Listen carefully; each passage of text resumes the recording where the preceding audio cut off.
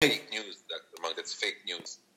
All right, let's get started. We are in Meseches Shabbos, and today's daf is daf pei number 80. Pretty amazing to think that's how far we've gotten this far, so long. And we're going to do a review of yesterday's daf Ayin Tes, and then get to today's daf. So let's get started on the review of yesterday's daf. So, first things first, where do we begin? It's at the top of the page by the two dots. It's about 8 lines down, talking about leather. Okay, so it's saying that the shear for leather is enough to make a kamea. So Rava asked Rav Nachman a question, what about when you're carrying out leather, how much can it be? How big does it need to be? So he says, well, that's the Mishnah. But this is just the introductory question. Okay, the Mishnah says the amount of the size big enough that you could write an amulet. Okay, what about working leather? What's the shear? How much leather do you need to work to be chayv? So I say again, same shear. What if I'm carrying unworked leather that needs to be worked? So what's that shear? Again, same exact thing. So everything is the shear of the shear of kedei la'asos kameya, the size to make an amulet. Okay. Now, how do you know that the shear follows the same way? So it's a Mishnah. The Mishnah says that when you're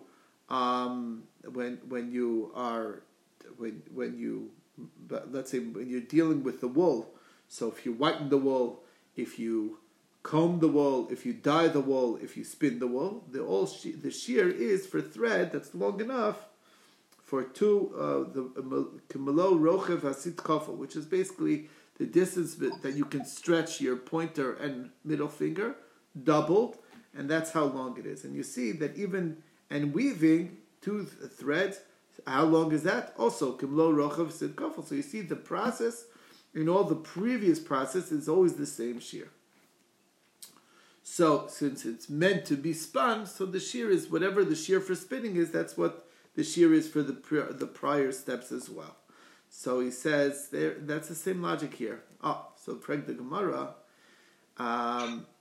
What if I'm not going to plan on working this leather? I'm going to use this leather for something else. I'm not going to use it to write on.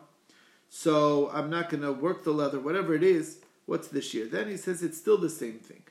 So the Gemara says, do we not make a difference between mu'ubad and einu mu'ubad? We asked the kasha because it talks about when it comes to dyes, we do make a big difference.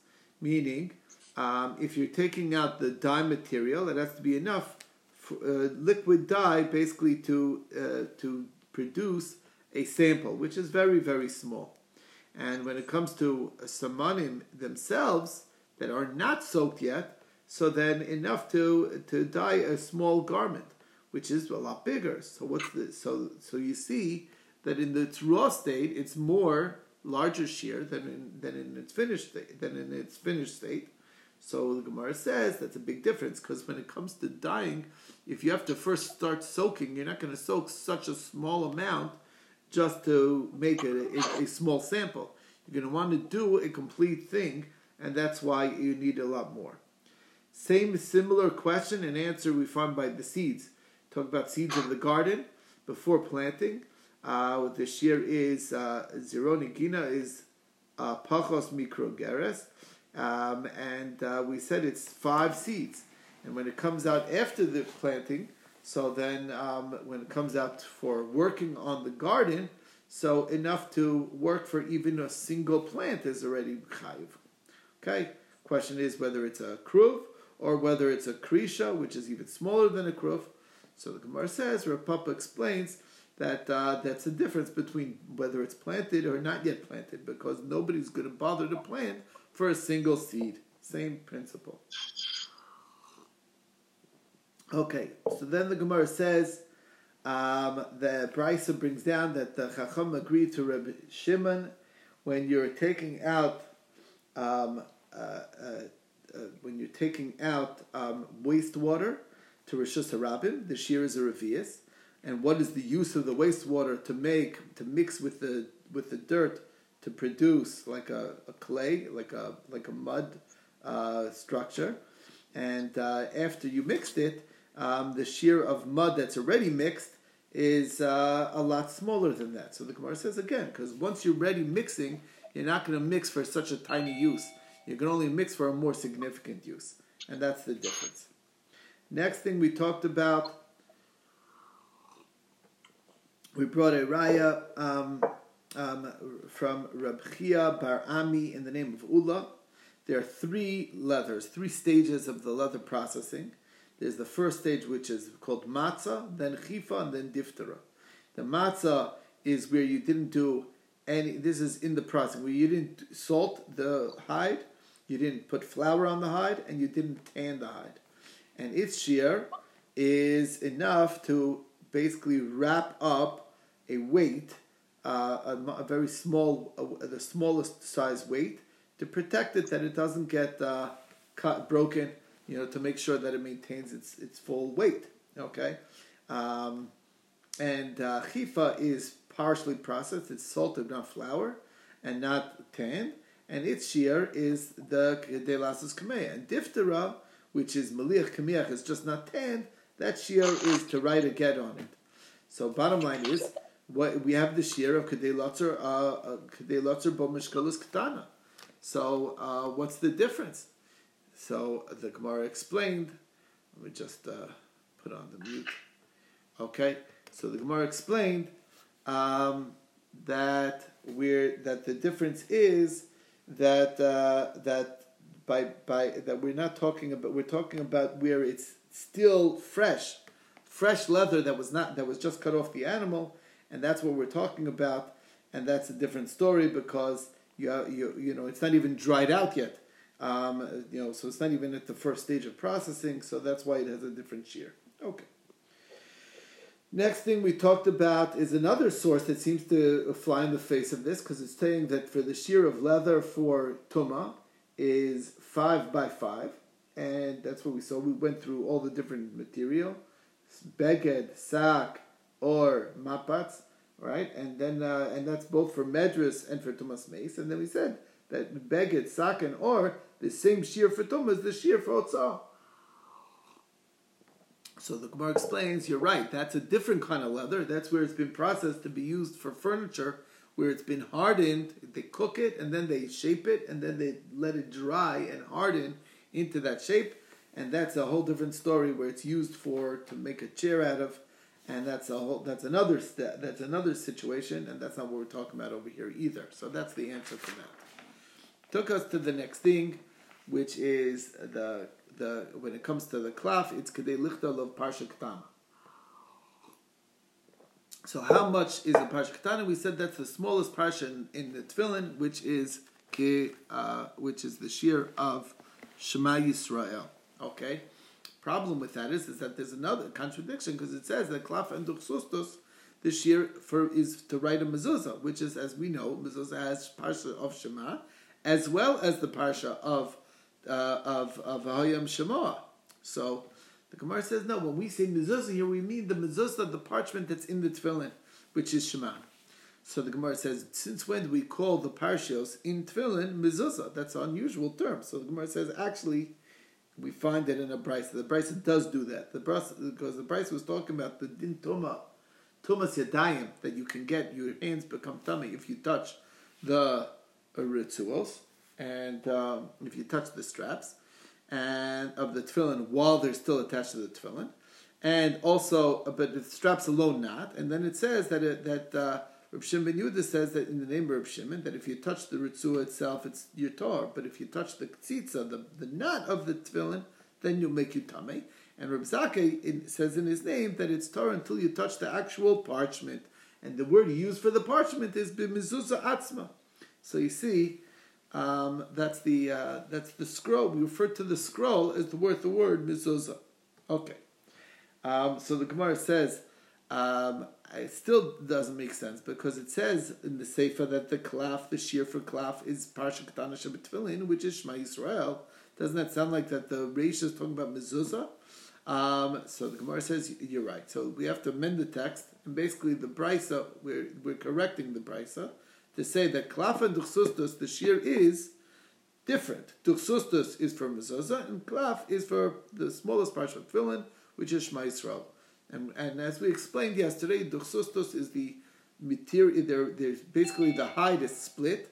The outer part of the hide is the part closer to the outside is where they form the klaf. The part closer to the inside is where the duchsustus is, and it's a little bit thinner, but that's fine for tefillin.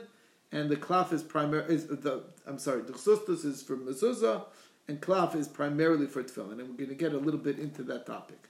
So Rav says, halacha, that's the next thing, that duchsustus is klaf. Meaning, just like a klaf is good for writing tefillin, so too duchsustus is good for writing tefillin. Now, the kasha is, it doesn't fit into what we've seen in the Mishnah, because the Mishnah says that klaf is for writing the parsha in tefillin, which is Shema Yisrael. Sounds like not the duchsustus. So the Gemara says, yeah, that's only the mitzvah, meaning ideally you should use klaf from tefillin and not duchsustus. But when push comes to shove, if you wrote it on the tefillin on duchsustus, that also works. We tried proving, it's halachah Moshe Sinai, that tefillin's on klaf and mezuzah is on duchsustus. So the Gemara says, and we're on this, which side of the klaf, the side that's facing the flesh side of the klaf, and on the duchsustus you write on the side that's facing towards the outside.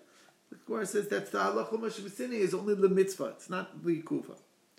Iva Tanya Shina Pasul. That if you switched it, it's possible. So the Gemara says, yeah, that's if you switch for a mezuzah. If you wrote the mezuzah on the klaf, that's possible, but not for tefillin. So the Gemara says, but it says shina bizel, which sounds like either one you switch is possible. So the Gemara says, no, both things going on the mezuzah. Meaning, if I write a mezuzah on the klaf on the makam seyar, or I wrote a mezuzah on the duchsustus in the makam basar, either side of those is what's no good. Or could be that shina b'zeh is machlokas tanoim. That's another option. That the Brisa says that when you switch both things, it's possible. But Rav Acha is machshir in the name of Rabbi Akiv bar Chanina or in the name of Rabbi Yaakov bar Chanina. That's another possibility. And Rav Papa says that maybe Rav holds like a different memra. Maybe this Tana indeed is saying it's problematic, but there's a Tana of Menashe that says that if you wrote on paper or on garment material, then it's possible. But if you wrote on klaf or gvil or duchsustus, it's kosher. Now, what does the Talmud of Menashe talk about? Aren't we talking about, if it's talking about mezuzah, we know mezuzah can't be written on a klaf. So it must be we're talking about tefillin. And we see that tefillin can be written even on duchsustus. So that's who he's going like. So the Gemara says, who says? Because you can't write tefillin on gvil, so obviously we're talking about a Sefer Torah. So the Talmud of Menashe is not helpful at all. So then we brought a proof that similarly we find that by tefillin, that if it's worn out, so again we want to prove Rav right. Why? Because it says if tefillin's worn out, or Sefer Torah is worn out, you can't make a mezuzah out of that because you can't be morid mikdusha chamura lekdusha kala. The highest level of kedusha is Sefer Torah, then comes tefillin, and then comes the mezuzah. Mezuzah is a lesser kedusha than tefillin. Okay? Question is, right? Because the boxes of tefillin have Shem Hashem in it, which is not the case by the mezuzah. Anyway, the point is you're not allowed to be morid b'kedusha. But as far as if we could use it as for our mezuzah. If not for that, now how could it be good for mezuzah? It only makes sense if you could write the tefillin on a duchsustus, and now I want to downgrade it to mezuzah. So because otherwise, how would it work? If I wrote it on klaf, we already saw that you can't use it klaf for your mezuzah. So the Gemara says, and this is the final answer, is that actually, no, it could be that it was written on klaf, and you could write mezuzah on a klaf.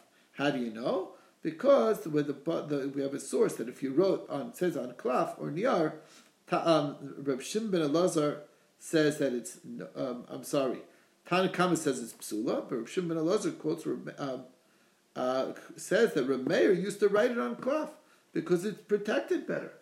And once we introduced the idea that a mezuzah can be written on klaf, then maybe the whole member of Rav was not saying that tefillin can be written on duchsustus. He's saying that adarabba.